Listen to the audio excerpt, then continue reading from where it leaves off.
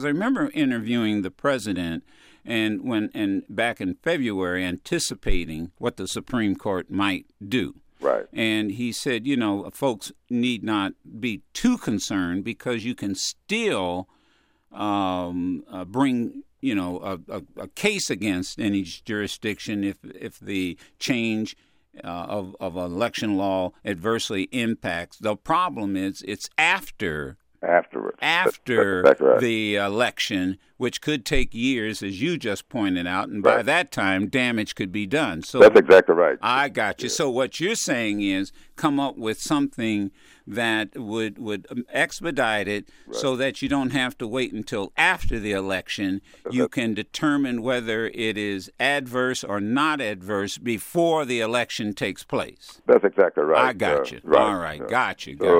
Now, how we come up with that's going to be the trick. Yeah. Do this in such a way that it will be meaningful.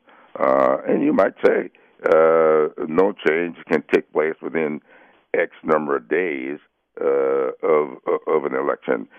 For instance, you change in polling places.